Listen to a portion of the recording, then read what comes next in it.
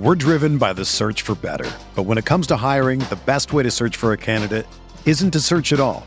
Don't search, match with Indeed. Indeed is your matching and hiring platform with over 350 million global monthly visitors, according to Indeed data, and a matching engine that helps you find quality candidates fast. Ditch the busy work. Use Indeed for scheduling, screening, and messaging so you can connect with candidates faster. Leveraging over 140 million qualifications and preferences every day, Indeed's matching engine is constantly learning from your preferences, so the more you use Indeed, the better it gets. Join more than 3.5 million businesses worldwide that use Indeed to hire great talent fast. And listeners of this show will get a $75 sponsored job credit to get your jobs more visibility at Indeed.com/Blue Wire. Just go to Indeed.com/Blue Wire right now and support our show by saying that you heard about Indeed on this podcast. That's Indeed.com/Blue Wire. Terms and conditions apply. Need to hire? You need Indeed. This podcast episode is brought to you by Coors Light. These days, everything is go, go, go. It's nonstop hustle all the time. Work, friends, family, expect you to be on 24/7. Well, sometimes you just need to reach for a Coors Light because it's made to chill. Coors Light is cold lagered, cold filtered, and cold packaged. It's as crisp and refreshing as the Colorado Rockies. It is literally made to chill. Coors Light is the one I choose when I need to unwind. So when you want to hit reset, reach for the beer that's made to chill. Get Coors Light in the new look delivered straight to your door with Drizzly or Instacart. Celebrate responsibly. Coors Brewing Company, Golden, Colorado. And Oladipo wants it again. Approaching 2 minutes to play. With the left hand and authority. McKee gets it in the middle for the win. It's 4/10 of a second. One of the greatest clutch playoff performers of his generation has apparently done it again. Yeah! Chicken for sure. All the day. Mother chicken. 9 seconds, 8 seconds, 7 seconds. Oladipo to win it. Another one! Another one! Pacer fans, what is going on? Welcome back to another episode here of Setting the Pace on PacersTalk.net. I'm your host for today's show, Alex Golden, and joined as always by my lovely guest, the one and only Michael J. Facci. Facci, what's up? Alex, how could I be in a bad mood when the Pacers are riding a winning streak? 3 straight, winners of 6 of 7. I love it. Absolutely. So we are recording this segment of the show at 6:45 before the Pacers do play the Oklahoma City Thunder. We will recap that game on this episode, though. All you got to do is just go to the back half of the show, and you can catch it there. We will put the minutes in the description once we record that part and get it uploaded. But right now we're going to recap that 4-game spell from last week. We had the loss to the Hornets and then 3 straight wins against the Wizards, Pistons, and Magic. I'm going to give a little thoughts on that Hornets game. It was a game the Pacers should have won. It's a game they should not have lost.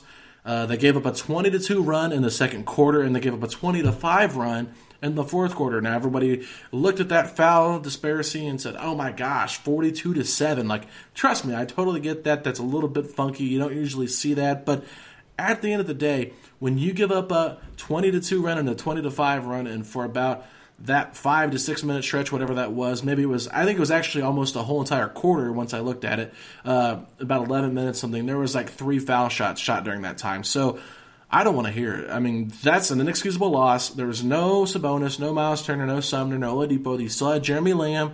TJ Warren was pretty much perfect from the field, and Brogdon played lights out. It's just foul trouble, and you can say what you want about the foul disparity, but in my opinion, you play better defense. You weren't getting called for fouls during those runs. You stopped this game, and you probably won by double digits. Facci, I'll let you recap if you want. Yeah, we honestly wasted an unbelievable game for TJ Warren. I think at one point he was like 15 of 16. I mean, it was an amazing game. That free throw disparity, we talked about it before. I haven't seen something like that in quite some time. But obviously, the Pacers, they let up. They had their foot on the gas for a while, and they let up. I mean, they played a very, very rough fourth quarter in that game. And then at the end, in overtime, the foul called on Jakar Sampson was horrible. And it's not to say that cost us the game because the Pacers played sloppy, but that ended the game, and that was a pretty rough pill to swallow. Well, and unfortunately, the Pacers had to play on a back-to-back with no Jeremy Lamb the next night, but they welcomed in the Washington Wizards and got the win there, Facci. Your Wizards went down to our Indiana Pacers. So can you recap that game for us? Yeah, sure. They will never be my Washington Wizards. I have to start by that. But the Pacers had 7 players in double figures. Sabonis, 17 rebounds, 7 assists. He has been moving the ball unbelievably lately. But I got to give credit to McBuckets. I felt like he came out hot that game, and it was all the difference. He had 19 points. I feel like that seemed more impressive because we had been waiting all season for a game like that from him. And just, it was the difference maker. The bench came alive, and the Wizards stood no chance. In the end, despite all of our injuries, the Pacers walk out with a 15-point victory, and it was just a win that you didn't have to have it, but it was great to see that win given the lack of depth.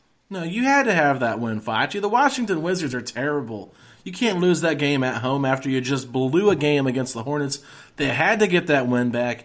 Goga goes out there with a concussion that game, I believe. And did he play that game? I can't remember. I thought he did, and he went out early. Goga did. That's the game where we found out that he got concussed. Yeah, so that's the game that Goga got hurt. We haven't seen him in the other 2 games. So Goga was a part of that 3-game winning streak, but Aaron Holiday got the start with Jakar Sampson. It was a interesting game, to say the least. I was really pleased by the play of the bench, but especially McDermott. That dude was on fire that game. I mean, he couldn't be stopped, and the Wizards went to a little bit of a zone there, a 2-3 zone in the second quarter, and McBuckets was like, seriously? You're going to let a zone try to guard me? Like, have you guys seen me shoot before? I mean, we know Home McDermott is not as good as Road McDermott, but Home McDermott was unbelievable in this game, and I absolutely loved his play. So that was a huge win, and it was nice to get Sabonis back from injury, like you mentioned, Facci. Just another staple to this starting lineup. We have to have that center in there because if we have no Goga, no Turner, or no Sabonis, that means you're starting TJ Leaf and then having to play Alize Johnson at backup center, and that's a recipe for disaster. Shout out to Alize. Got his first basket on the season in that game. Love it. But also, I got to point out Aaron Holiday's first career start in that game, and he delivered 18 points, was very efficient shooting the ball. And I'm going to point this out. Pacers haven't lost with Aaron Holiday in the starting lineup. Yeah, you've seen my tweets, haven't you? I have. It's a great video that I think you can just keep pumping out because I do think the Pacers get the win tonight. We'll cover that later. But, hey, we haven't looked back 3-0 with Aaron Holiday in the starting lineup. Double figures in 2 of those games scoring. Well, things could have not gotten much worse for Aaron Holiday following that game going against the Detroit Pistons. He does get the start, but he goes 2 of 7 with just 6 points. And the guy breathing down his neck all season long, T.J. McConnell, goes off for 17 points off the bench, 9 assists and 5 rebounds in 22 minutes, and was 8 of 10 from the field. This was when we started seeing the bench kind of find a rhythm, find a little groove. McDermott had 14 off the bench. Justin Holiday had 16. And believe it or not, Facci, the Indiana Pacers outscored the Detroit Pistons bench. Wait for it. 51. You ready for it? I'm ready. 51-28. So they just manhandled that bench. Now, we know that Detroit was a little bit depleted there. So, in all honesty, I absolutely love the games we've seen from T.J. McConnell as of lately. But the question right now is, when Jeremy Lamb comes back, who gets those backup minutes? Is it going to be Justin Holiday, Aaron Holiday, and T.J. McConnell? Who's going to get those backup guard minutes? Right now, T.J. McConnell is playing great basketball. He's going to get the point guard. Who's going to get the shooting guard, though, is what I'm asking.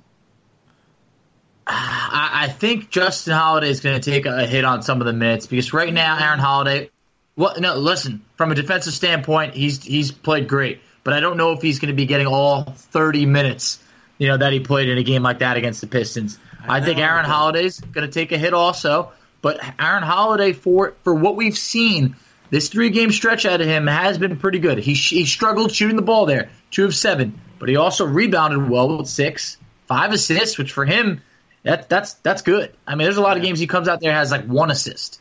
So I thought the ball movement was pretty good. But to touch on McConnell real quick, over his last 7 games, he has 35 assists to just 5 turnovers. That's unreal, man. I mean, it really McConnell, is. He's not losing that backup point guard spot. He's not.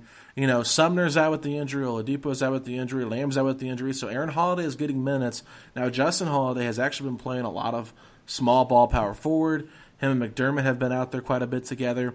I'm interested to see what they do because when fully healthy without Oladipo, the starting lineup is going to be Brogdon, Lamb, Warren, Turner, and Sabonis. But that backup second unit, which we've talked about all year, you're going to have to figure it out because I don't think TJ McConnell's losing his spot.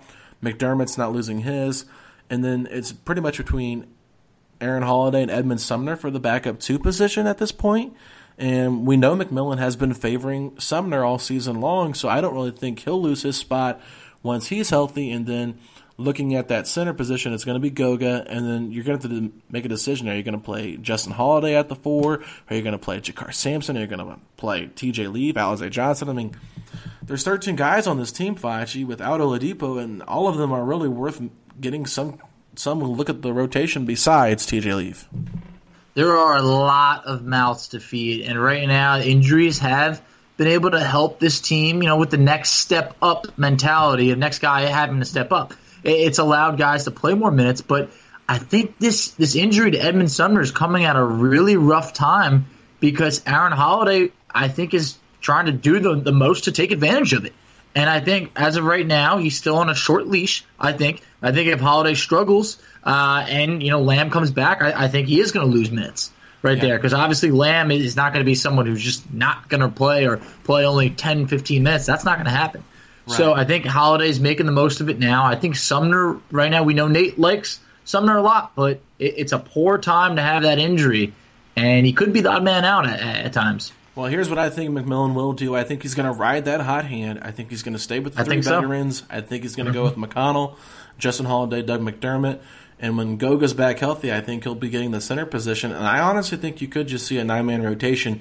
But the way Jakar Sampson has played, filling in at the power forward position for Miles Turner with that injury, playing next to Sabonis in the front court, it'd be hard-pressed not to give him a fair chance to get those backup 4 minutes, which I think could leave the young guys on the outside looking in. I think that there is a real possibility that Aaron Holiday, Edmund Sumner, Alize, and TJ Leaf could be on the outside looking in. And I know that's crazy to say, but you got to roll the hot hand, and there's chemistry between these veterans, and I wouldn't change it right now.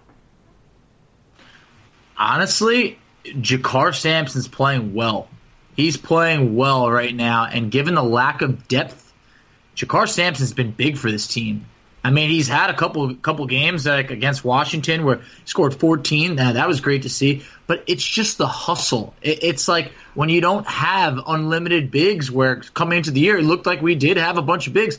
Jakar Sampson was someone that the Pacers needed. And I think he's given quality minutes.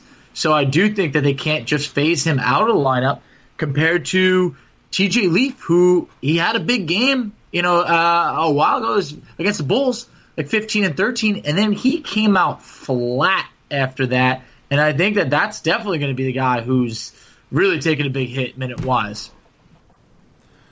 Yeah, I definitely think TJ Leaf is going to have to really earn his minutes back, and I don't really think there's going to be much opportunity for him to do that, Facci. But lastly, I want to recap this Magic game. The Pacers beat the Magic after pretty much getting dominated offensively in the first half, but that third quarter was just unreal. You got contributions from everywhere. What did you like about that Magic game? Just as you talked about, that first half was not good, but the Pacers came out cooking in that third quarter. They scored the first 12 points of that quarter, and they were down 9 at the half. Orlando was shooting 55%, and the Pacers came out and really set the tone in the second half. And what we didn't touch on the last few games, the Pacers have won the rebounding battle dating back to the Nets game. So that's 7 games where the Pacers have not been out-rebounded in a row after the 0-3 start. Yep, and the turnover battle is something that the Pacers have won in 6 of 7 games lately. So they've really made some changes. Those have been 2 keys. But in that Orlando Magic game, what's actually gone under the radar is that game set an NBA record for fewest free throws attempted in the game with just 11. So both teams weren't getting that the was line. Crazy. It really was weird. After a while, I was thinking, when was the last time anyone shot a free throw? But in the end, I thought the Pacers, like I mentioned, used a big second half. And you even got to see your boy Terrence Ross ball out for a little bit. How did it feel? Ross coming back from an injury. He was questionable to play, I think, in that game. And he was like, oh, wait, the Pacers are on the schedule? Let me just go ahead and put my sneakers on and see if I can find some magic, no pun intended. And boy, oh boy, did he come out in that first half. I said, I've seen on Twitter, I wasn't able to watch the game live, and I'm looking on my Twitter, and I just see all this, oh, here comes Terrence Ross, Pacers killer again. And I'm just like, Terrence Ross, please get out of my mentions, get out of my timeline. You bring me nightmares. You know, I root for you, but even back when he was on the Raptors, I just remember he would always torch the Pacers. It's just something about that blue and gold that he sees, and his eyes just light up, and he's just unreal, Facci. But, you know, it was great to see that dominant third quarter. I mean, just a dominant performance. And then down the stretch, T.J. Warren was hitting some huge buckets down the stretch. I mean, I thought he was pretty quiet overall. I mean, he played really pretty solid the whole game, but I felt like just down the stretch, he was just hitting bucket after bucket, keeping that length, that lead just too far away from the Magic. And then when he hit that pick and pop with Sabonis hit that 15-footer. I was like, ball game, let's go. We got this. I think that T.J. Warren's become someone now we just expect him to just put up his 18, and he's been doing it. He's been really efficient on the year. The Pacers once again had 6 players in double figures. The bench has really gotten it together. McDermott. I mean, we talked about it a little bit. I saw you had a tweet out there. He's averaging 17 points per game in his last 3. I mean, this is the guy that you signed at 12:01. As I keep saying, you know, all the time, it's that's who we were looking for. But we were looking for a shooter. I know, but not we wanted 17 points, but exactly. But I'm saying we were hoping you could have some consistent games, and he's been consistent lately. But we have to touch on that Sabonis stat line. Yeah. 21 points, 16 boards, 7 assists, 3 straight games with 6 assists or more. I mean, Sabonis he's looking like a sensation. The dude's on fire. The dude is on fire, and you will hear us dive into a little bit more Sabonis conversation in depth with Zach Noble in the next segment. So don't want to spoil too many of our good tidbits there, but I think it's safe to say that what we're seeing from Sabonis right now is setting up something really positive for him in the future, whether it's with the Pacers or if it's on a different team. I think he is a top. What would you rank him at, Facci? That's a good question. I haven't really looked at all the centers, but I mean, he's got to be top 15, top 20 right now at the least. Of just centers or overall centers. players? No, not overall. Good grief. No way. I'm not going Zach Noble here on the Pascal Siakam hot takes. But. Yeah. No, but he is definitely in the top 15, without a doubt. I mean, also, if you were just going to go by averages, I mean, you're talking about a guy put up 20 and 13 on 52% shooting, I think it is. Mm-hmm. I mean, he is it's career highs across the board. Even if you want to go by big men and then assists, I mean, Sabonis is I think it's 4.5 assists per game right now. I mean, he's doing pretty much just about everything. Want to see that 3-ball a little bit more, but, you know, at the same point, hey, do what you do best. Did you see the Pacers are ranked in 3-point shooting right now? Yeah, last. Dead last, Facci. Dead last. And they're still there. Horrible. Yeah, I mean, they're actually shooting less threes than last year. So that was bad. But I was just digging up a couple numbers just across the board. The Pacers, in terms of given the injuries that they've had, you know, no Turner, Lamb, Sumner, Goga, no Oladipo, they're actually averaging more scoring, more rebounding, more blocks than last year. So kind of impressive given the lack of healthy bodies we've had out there. So I'm feeling pretty good about if this team can come together and be healthy. I think that we're going to be looking at a much better Pacer team. It's just how many games are we going to have everybody together for? Well, can we dive back in just to close this segment out real quick and talk about who you think, just off the top of your head, like centers that you would rank above Sabonis right now? I mean, top of your head, Embiid, Jokic, Drummond, maybe. What about Drummond? Definitely. You could give Drummond that because his rebounding is just ridiculous, and he's actually he's had some good games even moving the ball also. But I just think, I don't know, I think Sabonis is more talented than Drummond. I think Drummond's a force in the paint. Yeah, exactly. More skilled, I would say, but yes, exactly. That's more skilled. Then obviously Karl-Anthony Towns, you got to put him in there. Yeah, he's the center technically. That's correct. Yes, what about Miles Turner? Do you think that he's better than Turner, or do you think they're about the same?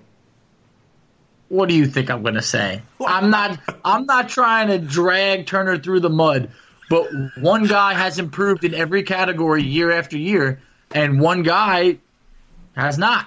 All right. I won't dive too much into that, but we want to keep our fans happy. But anyway, so there's some other guys. Steven Adams is a questionable player. When he's fully healthy, he's pretty darn good. I'm trying to think off the top of my head if there's anybody else. I'm putting Sabonis above him. Yeah, he's probably more skilled, like we've mentioned. He is more skilled. I really think Sabonis is probably a top 10 center in the NBA. I mean, I believe so. It's look. I'm tough because you got Anthony Davis playing center some. You've got Kristaps playing center some. So it's trying to compare those kind of players. But if you're looking at strictly centers, I mean, Rudy Gobert's got to be better than him as well. So. It's tough, man. But I think he's probably top 10 right now. I think so. I mean, he's just outside the top 5 in rebounding right now. Actually, he's tied for 5th right now in rebounding. He's averaging over 20 points per game, which if you look at some of the other guys in that top 5, I think only Drummond's at 20. Other than that, no other rebounder is averaging over 13, averaging in the top 5 of rebounds, like 13 rebounds. It's only Drummond. There's no other center in there. So I'm scrolling through Sports Illustrated's top 10 real quick, or top 100 real quick, and they have so far Clint Capella, Miles Turner, Nikola Vucevic. I'm trying to see if there's Marcus Saul they have better than him. Steven Adams they have ranked higher than him. Keep going. Kristaps, if you want to consider him a center. Andre Drummond. I'm in the 30s now, so bear with me. I'm scrolling through. I don't know why I'm wasting my time doing this, but you get the point. I mean, there's guys that I think that they ranked before him before the season started that I think would be reversed now if they could really do it over again. So there would. All right, we're going to get out of the way now. We're going to let you guys enjoy our segment here with Zach Noble from the Four Seasons Show. What up, everybody? Mike Facci here, and if you haven't already checked it out, go to PacersTalk.net for the latest coverage on all Pacer news. We have game recaps, game previews, and everything you can imagine. Let's go, Pacers. All right, joining us right now on the Setting the Pace podcast is our good friend from the Four Seasons Show. You guys can check him out on Twitter at Zach Noble. Zach, what's going on, man? Guys, happy to be here and excited for your Pacers. They're finally streaking a little bit. They're trending towards the right direction, and got some weird. It's just been a weird season for you guys, but I actually got a competitive team of my own, so I'm kind of excited with the Timberwolves as well. Yeah, Zach, you got to be pretty happy right now because I know one of the guys who's actually been pretty positive this year is Andrew Wiggins. What are your thoughts on Wiggins right now? Yeah, so that's been one of the biggest debates is, like, can you jump on the Wiggins train or is it too early? And people have seen this type of production from scoring-wise in the past, and it's just going back and forth. But if you're really watching Andrew Wiggins, you understand that this go-around is really different, and I'm completely bought in. I've been a skeptical person, but I've always been a believer in the past. So Wiggins kind of basically his first 3 years of his career was trending upwards. That's where he promised all this money. He said he'd get better to the owner, and then Jimmy Butler and Rose came away, pushed him to the corner, and started declining. This year he comes in, brand new coach, finally somebody he's getting along with, he's gotten used to. We told him he's going to be the main focal point of this offense outside of Karl Towns, and gave him basically the keys to the franchise and said, it's your job to screw this thing up. So Wiggins busted his butt in the offseason and worked extremely hard. And, I mean, the videos were actually there this year to show otherwise. And on the court, I mean, yes, Wiggins has had 10-game stretches, 5-game stretches in the past of being good and being really good. The guy's had 8 40-point performances throughout his career, but this year he brought a whole new to the bag this offseason, and he's taking smarter shots is the big thing. His scoring just isn't 16 plus 2 feet, 2-pointers, I guess, is what I was trying to say there. He's been a very versatile scorer. He's getting to the rim more than he has in the past couple of years, more so back to his third season where he had the most success.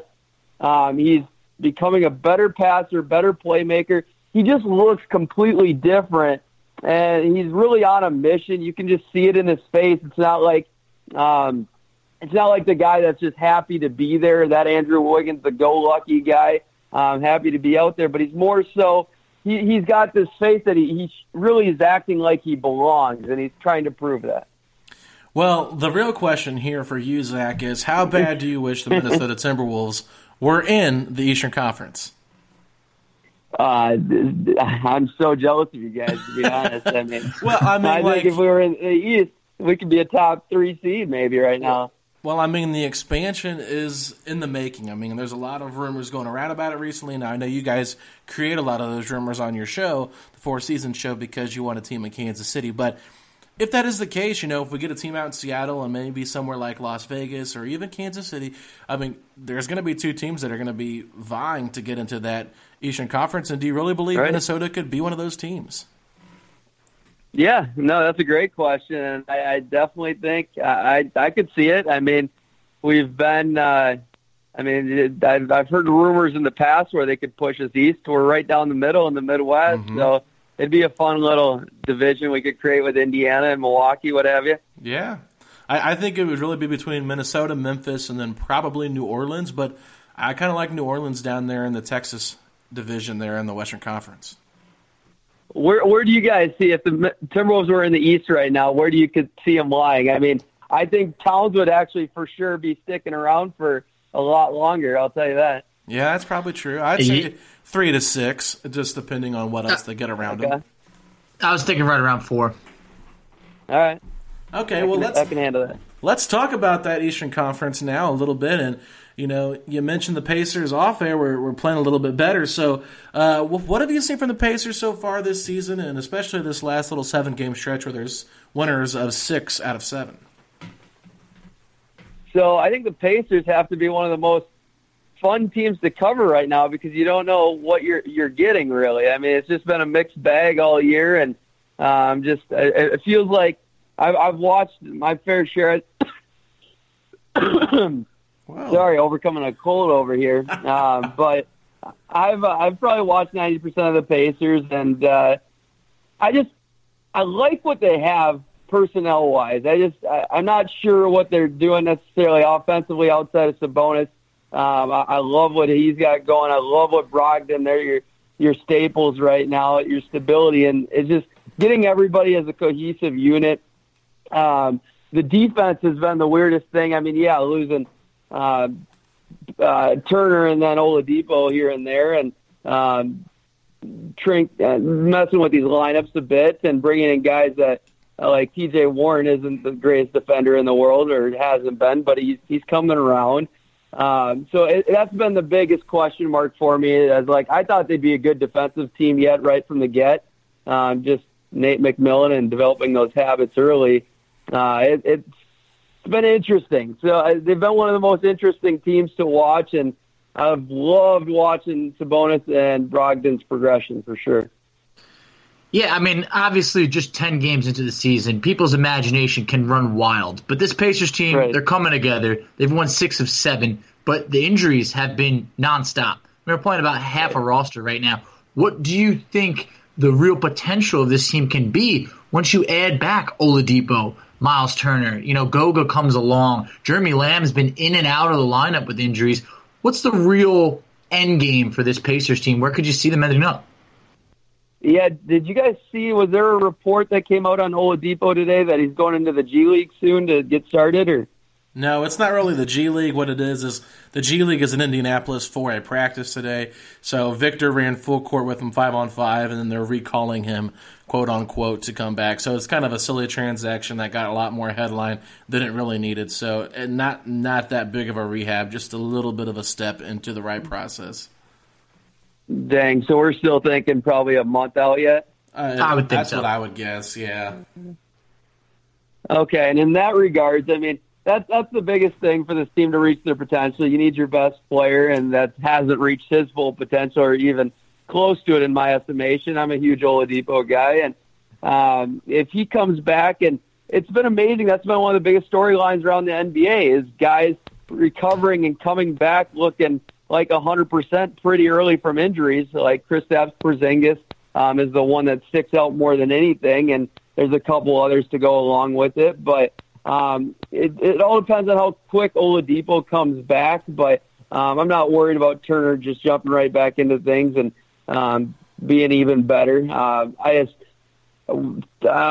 question marks are still there. The jury's still out, and it's been too long on the Turner-Sabonis thing, and now Warren, I think, is mixing things up a little bit, and I would love for Gaga to get more minutes for sure. But with that said, I mean, I think they can be a top 3 team if they reach their full potential, and I think they're an Eastern Conference Finals contender. I'm not willing to say they're a NBA Finals contender yet. I think there's only 2 of those in the East right now, and that's Philly and Milwaukee. I think Boston's getting really close to that, but I need more depth in this Pacers team, and I'm just jury's still out for me on Edmund Sumner and Jakar Sampson and Aaron Holiday being guys, you know? Yeah. I believe in everybody else they got going on there, and it's just, I need more of that. I need more of their depth. I think if you watch Goga play a little bit once he gets back from this concussion injury that he's been dealing with for the last couple of games, I think you'll really enjoy his play as a big man, European center. I think he's got a lot of potential. Defensively, his numbers have been really good this year. Offensively is where the numbers haven't been great, but if you watch him on the court, you'd feel like it's opposite, in my personal opinion. I feel like he's out of position a lot on pick and rolls and stuff like that. But I want to get back to Sabonis here because during the Pacers' recent 3-game winning streak, he's averaging 17 points per game, 15.7 rebounds, and 6.7 assists, all at playing the center position. And now the big argument around here is, are you Team Sabonis or are you Team Turner? And, it's pretty mixed, right down the middle, I would say. I mean, there's a lot of truthers for both Sabonis and or Turner. Now, there's some that are diehard Pacer fans that think they'll both work out, but what is your take on these two? Do you think this can work out long-term? And if it doesn't, who would you be more willing to trade if you were given the opportunity?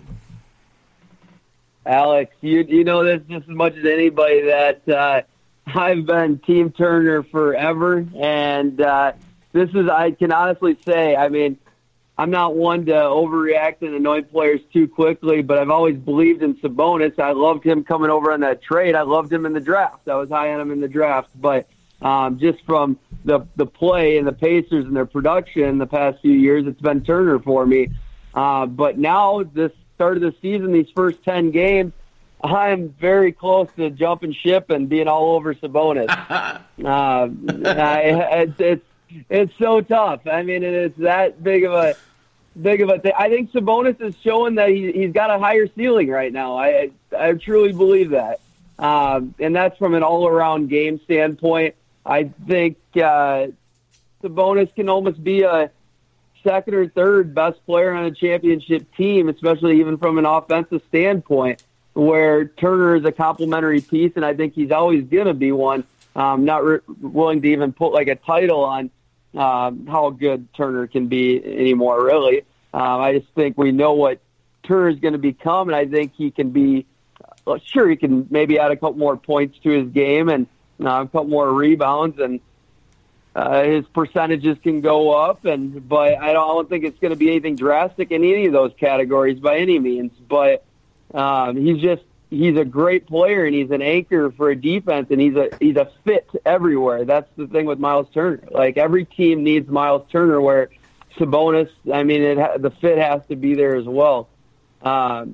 So that, I mean, it all comes down to really the organization and who they think is here for the long term and the rest of the team.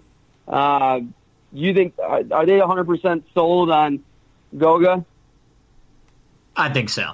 It's only a few games into the season, but he's looked pretty impressive for a rookie. He's the cheaper route, is what I would say, because if you're going to keep three centers, you don't want to be paying them whatever, 19 plus 18 for Turner, 19 for Sabonis, and 3 for Goga. So, I mean, that's quite a bit of money wrapped up into one position. So, yeah, I mean, I know that Sabonis and Turner are both starting, but I would say that they do believe highly in Goga, especially they like his rim protection and his ability to stretch the floor, similar to Turner. Yeah. So that's kind of why I'm not sure what route they're going to take, but they are pretty high on Goga.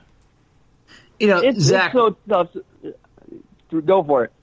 I was going to say, when you mentioned potentially jumping shit, this boat has not sailed yet, and we still have seats available. So we got room for you on this Sabonis shit, because I'm telling you right now, he continuously improves across the board every single year that we still don't know what his end game potential is. And right now, I got just a little hypothetical question for you. Brogdon and Sabonis have been the players that have really improved this year for the Pacers. And I was just curious, who do you think makes the All-Star team first out of those two? Brogdon. Yeah. Brogdon. Okay. I mean, it's close. It's closer than I think. It is. It's closer than I think. But, yeah, I didn't think Brogdon would have this big of a jump this quickly. I thought he can definitely become this player that he is, and I think he's got a lot further to even go. But, especially for being 27 years old. Like, I'm a guy that doesn't – I think age is overrated. And people in the NBA around the league, I mean, they overrate age all the time. Like, 33 is super old now. You can't have that guy in your team. Get rid of him, that sort of thing. Like, no, I'm not for that at all. And Malcolm Brogdon, he should be an all-star this year. No, I completely agree. And here's what I'm going to say about the Sabonis, just uptick in production. For me personally, it's like, I know last year he was coming off the bench and going against second-unit centers, but you also have to remember he was playing with second-unit players.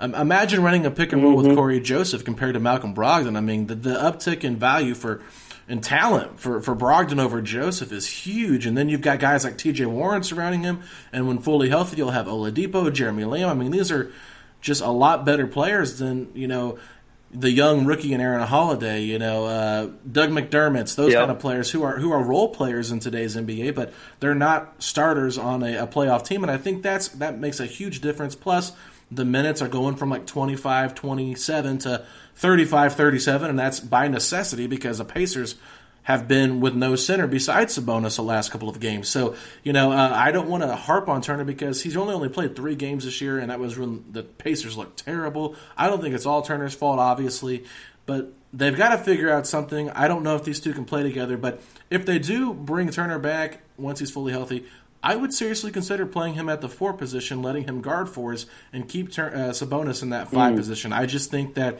it puts him in a better spot. Wow. And know you like Turner's rim protection. Everybody talks about that. But I think that I'd rather have Turner's, perimeter defense, keeping guys from getting to the basket instead of letting Sabonis get beat all the time off the dribble.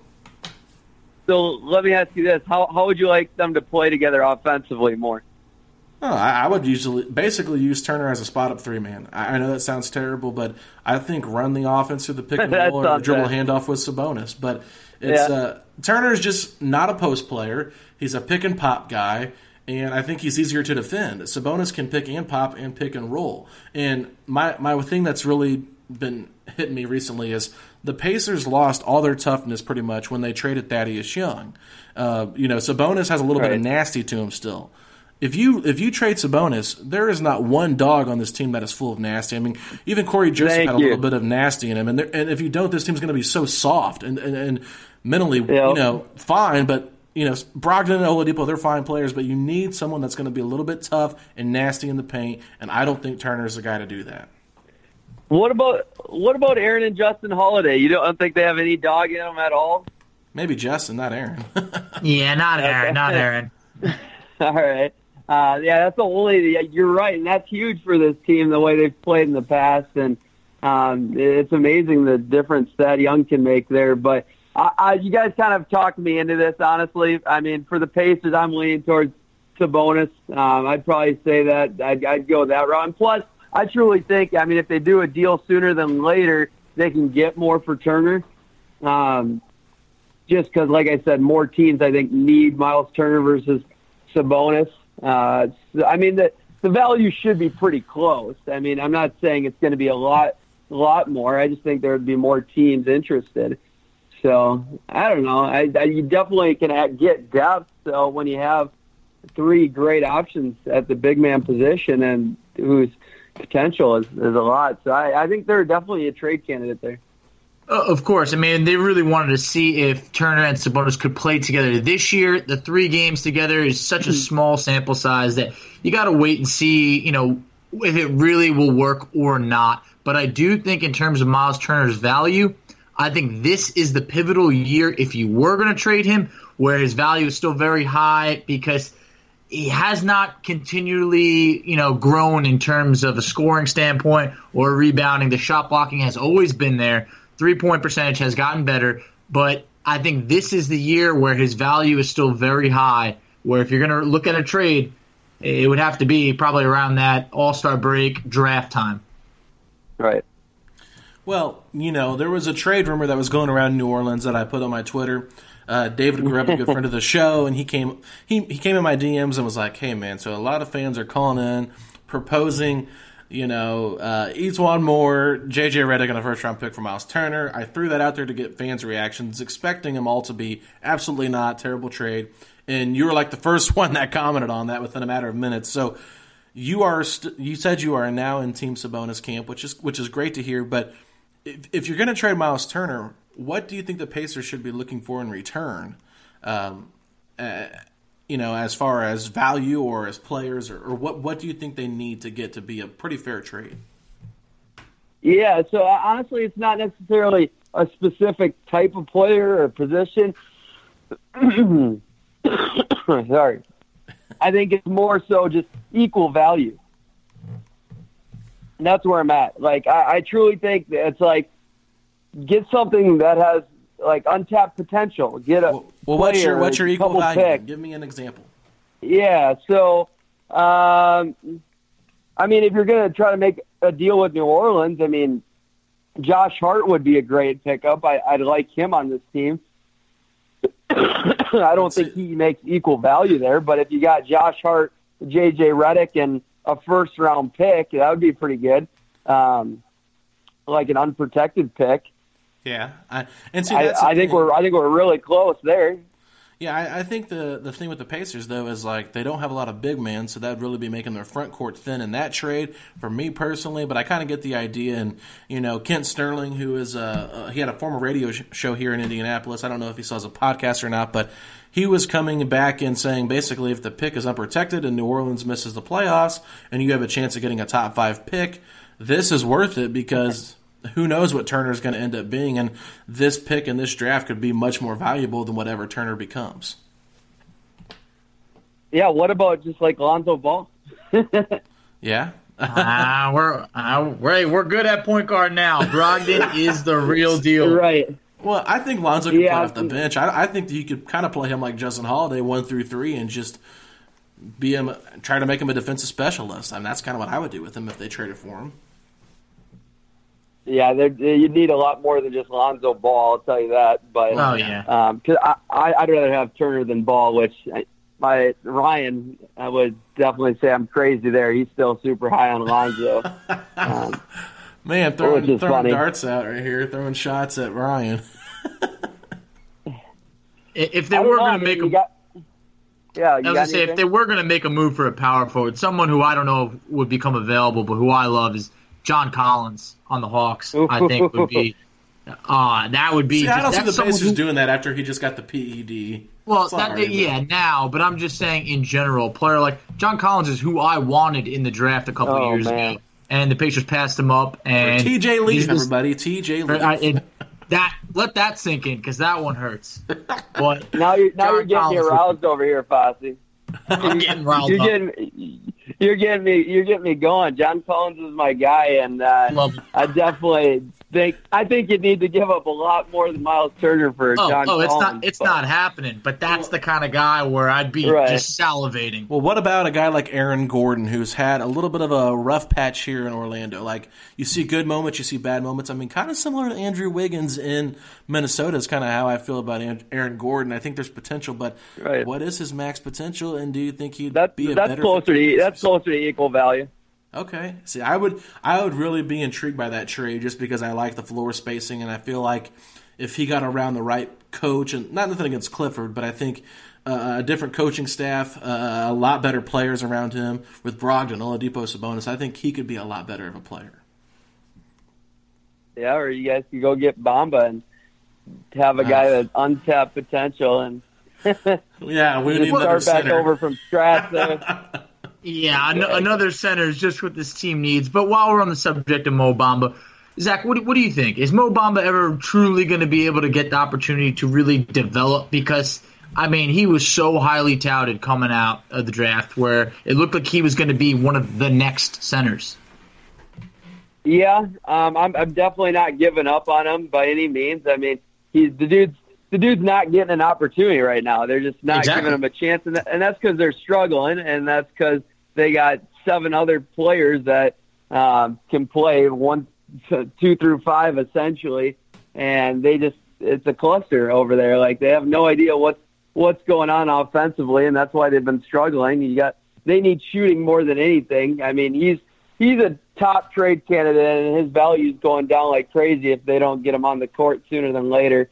That's for sure. But it's driving me nuts because I want to see what he's got. He's a guy that a lot of teams out there would love, and I think he could be great in Orlando. I think him and Vooch could play together. Him and AG could play together. But he's a guy that I want him to start sooner than later for somebody. Bring him. I'd love him in Minnesota next to Towns, to be honest.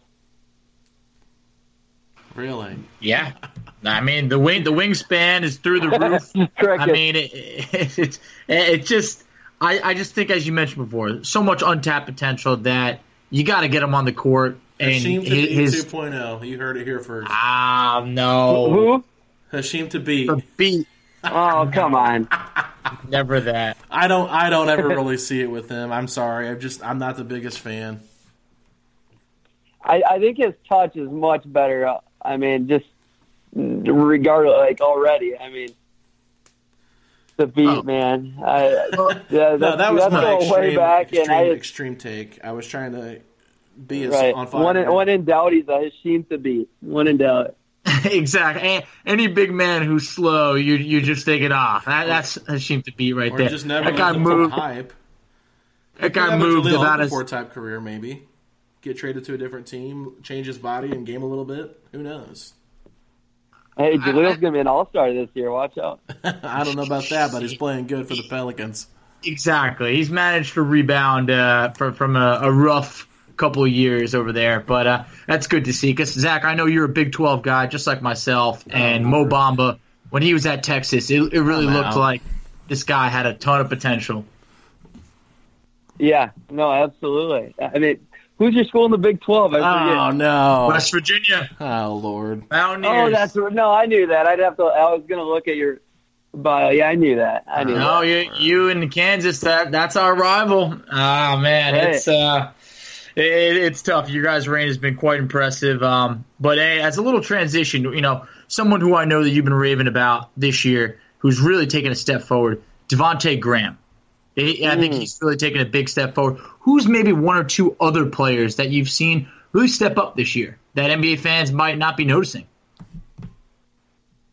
So, I mean, Jonathan Isaac, he's a guy is defensively, I mean, he's up for Defensive Player of the Year already, in my opinion. He's that good right now. The dude gets his hands on everything. Block, league in blocks. I mean, right. Deflections, he's right there as well. And his offensive game is just slowly coming along all around, passing, playmaking. It's just been fun growth to watch. It's just he's in a bad system to develop offensively, so it's taking more time. But, I mean, it's perfect for his defense. Other guys, Ricky Rubio has been really impressive out of nowhere. Like the 3-point shooting came along, and mostly, I mean, we're talking about that today, and mainly I think it's just because playing with Devin Booker, who's great off ball and doesn't take control of the ball as much as Donovan Mitchell or like Zach LaVine did in his time playing with those guys. So it's a match made in heaven for Rubio as well. Other than that, guys have had great boosts. I mean, I've talked about Brogdon. Who else? I mean, it's so many guys right now. I mean, there's Trey, there's Cat, there's Ingram. It's crazy. Like, what about the Phoenix Suns? Anybody out there catching your attention? Yeah, Ricky Rubio, but and I mean Kelly Oubre. I mean he's getting much better, and then also Aaron Baines. He's having a career year just out of nowhere, and it's funny because everybody just wants to rush to Booker is playing out of his mind right now. No, Booker's just been honestly the same player, but he's improving defensively. This team is literally where they're at because of Ricky Rubio and Aaron Baines. I kid you not. That is kind of a strange thing. Who would have thought that DeAndre Ayton getting suspended would actually be a good thing for the Phoenix Suns? And I mean, the same could be said about the Pacers. Right. Miles Turner going down with an injury. Oh, sorry, that's a touchy subject there. But right. But just want to tie it up here real quick. You know, you mentioned the Pacers. You think they have a ceiling of the 3rd seed, and I don't remember where you had them at exactly in your preseason ranking. I thought it was like 6th or 7th. But I mean, do you still think that the Pacers will finish where you predicted them before the season, or do you think that they really do have the potential to reach that ceiling? Yeah, you're right. I think I had them right there at like 6 or 7. But they're at 6 right now, so I'm looking pretty good. But Oladipo, if he gets back in a month here and gets close to 100% by January, I mean, I see this team honestly finishing top 5. It's just tough who's moving down. That's when I look at these standings, it's like who's moving down. I don't see the Bucks losing much without Middleton. I really don't. I think I like their depth enough. Giannis is just leveling up once again. Boston, I think, could go down a bit without Gordon Hayward. They got rookies, they got guys that can come out of the woodwork, but I don't see them staying at 1 for the whole year, especially with Gordon being down here. So I mean, maybe they can get to 4. The Raptors were the team I wasn't as high on as everybody, but I said at the beginning, I said, right, yeah, you're right there with me. I said 3 through 9 is pretty interchangeable, though. Like, it wouldn't surprise me wherever anybody fits. So, yeah, I mean, I really like the Pacers' chances right now, and if Embiid plays only 50 games, who knows?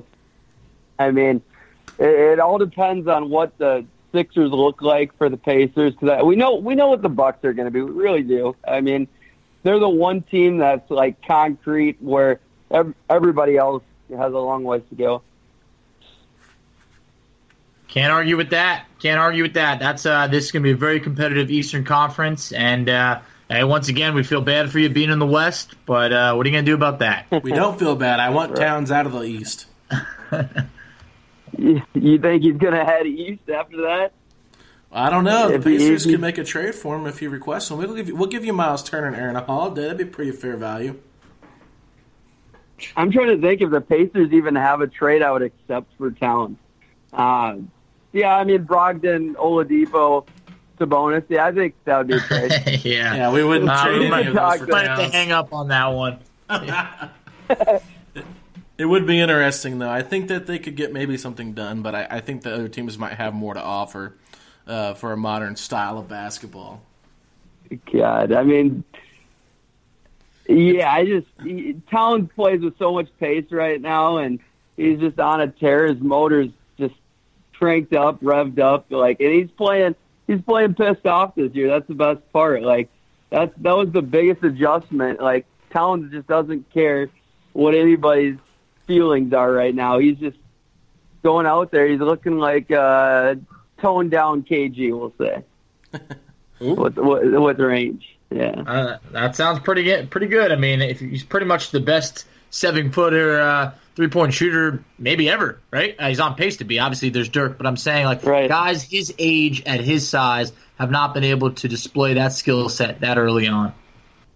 Hey, we're missing threes at a historical rate too. I mean, we've had 2 or 3 of the top 5 games all time of most missed threes in a game.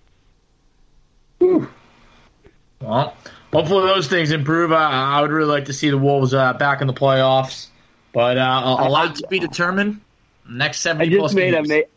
I just made a huge bet with Channing Frye yesterday about the Wolves making the playoffs that I'm probably going to have to pay up.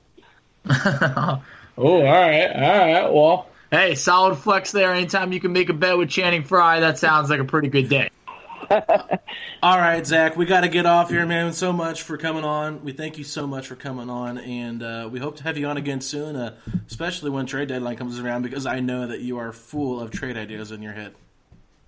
You got it, man. I love talking trades, and keep up the good work, guys. I love the meta interview, and you guys are killing it. Keep it up. Thanks a lot, Zach. Appreciate it. Yeah, later. Is this the real life? Is this just fantasy? Alrighty, ladies and gentlemen, you know what that means. It is time for our fantasy recap from the previous week. I don't believe this included the Oklahoma City Thunder game, but it includes 4 previous games before that. So, Facci, can we get an update, please, on the fantasy scores? Well, after the recent week, I gotta say things are not looking too good for the ferocious Faccis. It was not quite our week. The Galvanizing Goldens put together a pretty good week, I must say. Obviously, not having Miles Turner, Jeremy Lamb, and Edmund Sumner did hurt the squad. Here we go with the excuses. Hey, it is what it is. We got to play with what we have. Learn how to draft. Yeah. You can't prepare for injuries. But last week, the Galvanizing Goldens scored 353.5 points. In 1 week? In 1 week. And the Ferocious Faccis, 196.5. Not a good week. I will say we are keeping consistent. We had been right around 198.5. Got a little worse, actually. Sounds like the fumbling Faccis. Yeah. How long you been cooking up that one? That just came to me, my brother. But you gotta believe that the uptick in minutes for T.J. McConnell, Sabonis back, Lamb, Turner, Sumner, your roster is depleted, man. They really are. I did get a couple points out of Alizé. That pick was not going to waste. However, but I'm getting it with Jakar. Yeah, I know. I was looking at it. So Jakar actually had a solid week for you, 38.5. Okay. It's TJ Leaf only with 13. Yeah, TJ Leaf. Shockingly enough, I want to transition here, Facci. So the Pacers just completely spanked the Oklahoma City Thunder 111-85. No starter played more than 32 minutes, where they've been averaging about 38 close games. So good to see that the most minutes logged was 31 by T.J. Warren and Aaron Holiday, both starters. A lot of that was junk time for Aaron Holiday, but, you look at the box score, the plus-minuses, I don't like to look at them too much, but pretty fascinating that in significant minutes, T.J. Leaf was still a -2.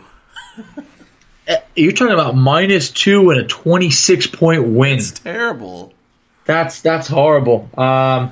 Obviously the other guys really got in there with 2 minutes to go. It's actually nice to see Brian Bowen out there. I saw him. He hit a basket, then drew a charge. Yeah, loved nice. Seeing that. The bench was hyped for that. That was cool to see. Yeah, then Nas came down and took a terrible step back three, hit the right side of the glass. A deep three that said, "I'm getting a shot up no matter what." Yeah, it was pretty ugly. I did like TJ Leaf's dunk that didn't count. I don't believe. No, it didn't. Yeah, but really the bench wasn't great tonight. McDermott led them in scoring with 9 points. You had 6 from McConnell, 2 from Bowen, 3 from Justin Holiday, who was 0 of 6 from the field, and then you got 3 and 5 from Alizé and TJ. But it was really the starters once again, the big three that have been carrying this team with the injuries: Sabonis, Warren, and Malcolm Brogdon. They went a total. I believe, what is my total here? 61 point? No, that's not right. I can't count it up here in my head. Yeah, that's right. 61 points from those three together. TJ Warren led the way with 23 points. Brogdon at 20. Sabonis at 18. But my biggest head scratcher of the whole entire game, Vachi, why in the world did McMillan put back in Malcolm Brogdon and Sabonis with like 7 minutes left in the game and they were up by like 20 points? I was thinking the same thing. We exchanged a couple texts saying, wow, Sabonis might top his career high in rebounds, but it really made no sense for him to be in there, especially when he had already been banged up just a couple games ago. So that was a win where, they put him back in and you're up over 30. Yeah. It's like, give the young guys some run. Maybe he just wanted to give him some rhythm. I don't know. Maybe, but at the same point, you got to know when, given the injuries that we're facing, you got to know when to take guys out and protect him. Yeah, so I want to just give my condolences to Tyler Snyder, who has to try and figure out a good, bad, and ugly for this column. He has been assigned the post game, and he texted me, he's like, bro, I have no idea what to write about the bad and the ugly. So hopefully if you listen to this podcast before you finish writing it in the morning, you'll be able to come up with some things that we just threw out there at the end, specifically the TJ Leaf -2 or whatever. But at the end of the day, this game was so brutally bad to watch. I mean, I felt bad that we couldn't record this segment earlier, but it was ugly. I thought this would be a much closer game. I thought it would be closer. I mean, look, I thought the Pacers were going to win, but I thought maybe you win by like 10, and that's what they were up at halftime. 26 points? Good grief. It was getting ugly out there. I honestly, from watching it just from the eye test, Houston made the right move getting rid of Chris Paul, because this is just, it doesn't, you would forget he even played tonight. Well, let me just throw this out there before you get into that little narrative there. If you're playing for a team that has no chance of going anywhere and you're in your mid-30s and they basically are wanting to trade you but nobody wants to take you, you were on a team that was in the Western Conference Finals 2 years ago, missed it by one game after you went down with an injury, had a good chance to beat the Warriors last year as well and failed to do it. What team would you rather be on? I mean, what would motivate you to play if you're a veteran in your mid-30s? No, I mean, I get it. I felt like he got banished to OKC when they traded him. It was like, that's where you're going to spend the rest of your remaining days. It was rough because I always loved Chris Paul's game. I feel for him in this situation. But Shai Gilgeous-Alexander was someone who I was actually excited to see tonight, and I didn't get to see good. Exactly. He came into this game averaging about 21 points per game, and I think he finished with 11 on a very rough shooting percentage. So I kind of hope for more in that, but overall, maybe it's just credit to the Pacers' defense. Well, Facci, I hate to break it to you, but despite the 26-point win, the Pacers only made 7 three-pointers. Oh, my God. I don't know when it's going to come. They were 7 of 23, so that was disgusting. Yeah, 30%. OKC was 6 of 25, 13 of 48 combined together. Just woeful shooting from behind the arc. Yep, but just as I mentioned earlier, once again, we won the rebounding battle, won the turnover battle. While tonight that wasn't the biggest key, they just keep doing it. Those are just two stats. If you can continue to keep that up, you're going to be a winning team. Now, what's funny is that FS Indiana put a really cool graphic up where they showed, the pick and rolls, and they showed how Turner actually has been more effective in the pick and roll than Sabonis. I think it was like 7.0 to 6.9, something like that. But what was very fascinating was they put up another graphic, and it said, I don't know if you get the Fox Sports Indiana telecast wherever you're at, but no. I figured you didn't. So they threw up a statistic, and basically what it said is the Pacers were like a -6 in the rebound category the first 3 games, but they've been like a plus 8.9, or it was the first 3 or the first 4. The last 6 they've been 8.9 positive, I believe is what it said. So what my takeaway from that was not necessarily the whole Turner and Sabonis out there together, but I just think that the philosophy of the Pacers coaching has been to make sure that all the wings are crashing. And you've seen that, an uptick in rebounds from our guards all over the place. And McConnell.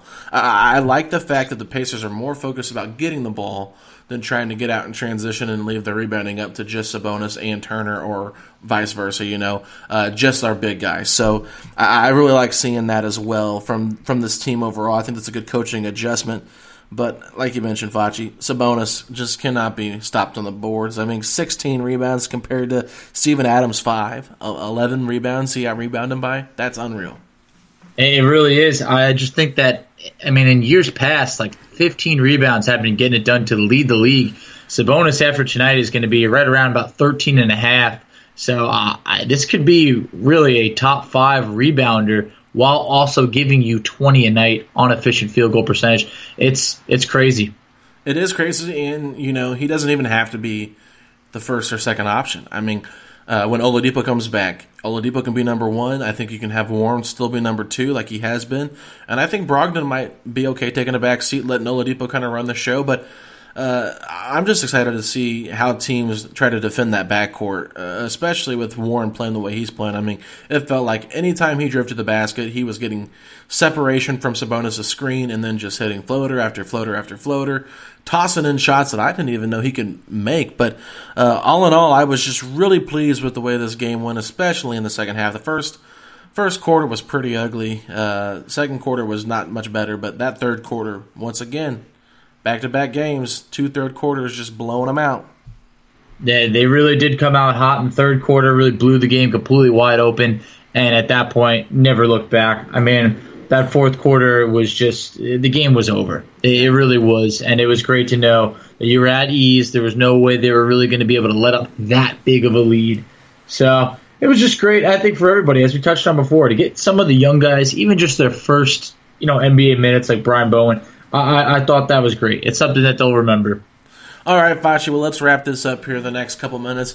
We're going to go ahead and preview the upcoming games. So on Friday and Saturday, the Pacers have a back-to-back. They'll be traveling to Houston Friday night for their first visit against the Rockets, and they'll be coming home to face the Milwaukee Bucks.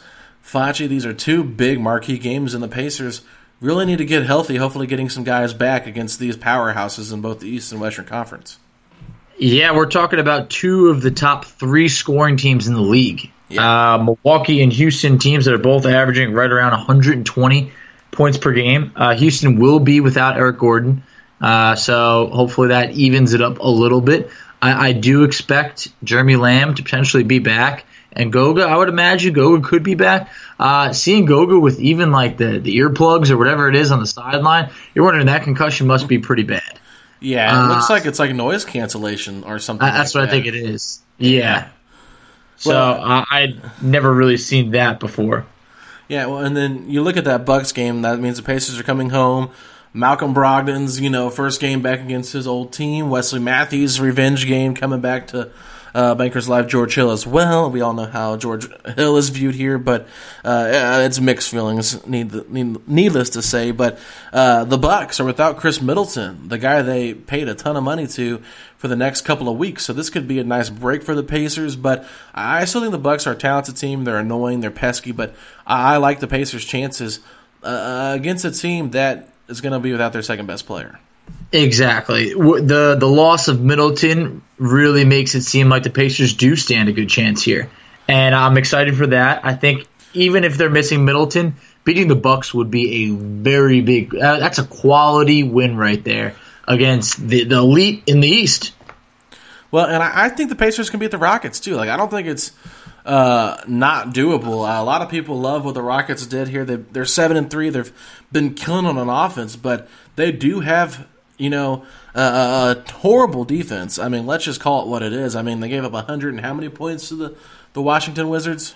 158 points to the lowly gutter Wizards. All right?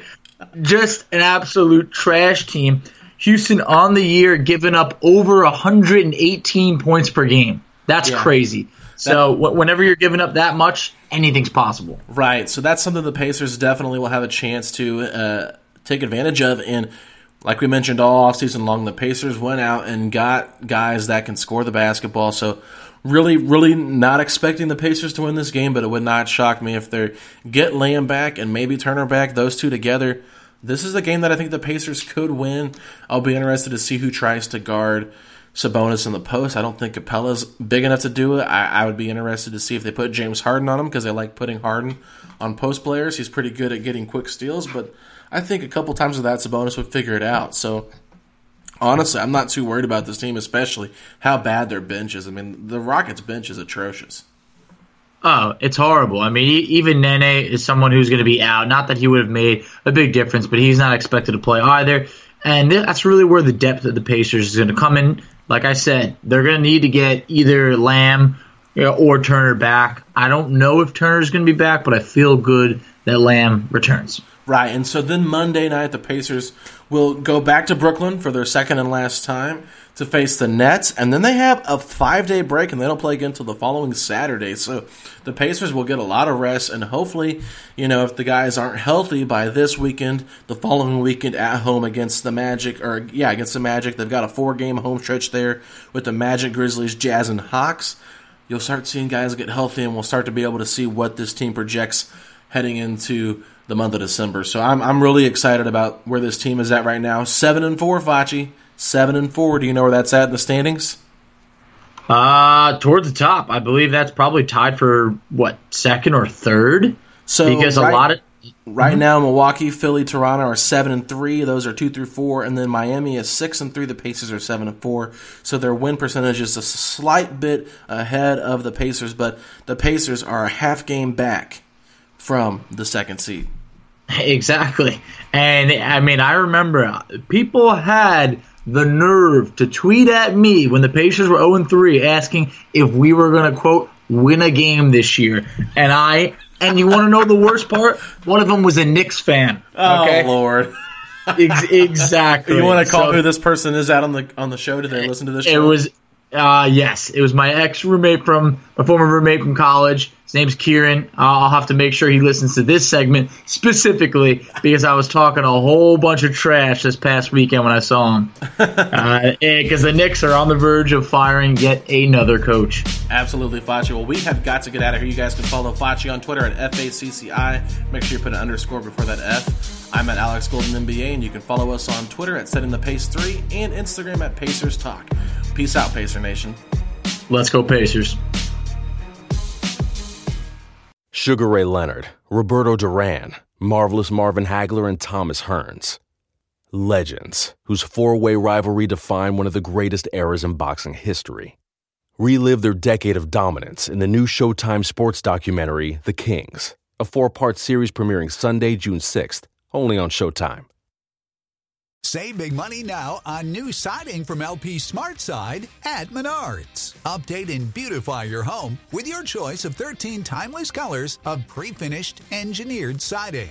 It's durable and includes a Sherwin-Williams factory finish paint warranty that means no painting for years to come. View our entire selection of siding from LP SmartSide today. And don't forget to check out our flyer on Menards.com for all the great deals happening now.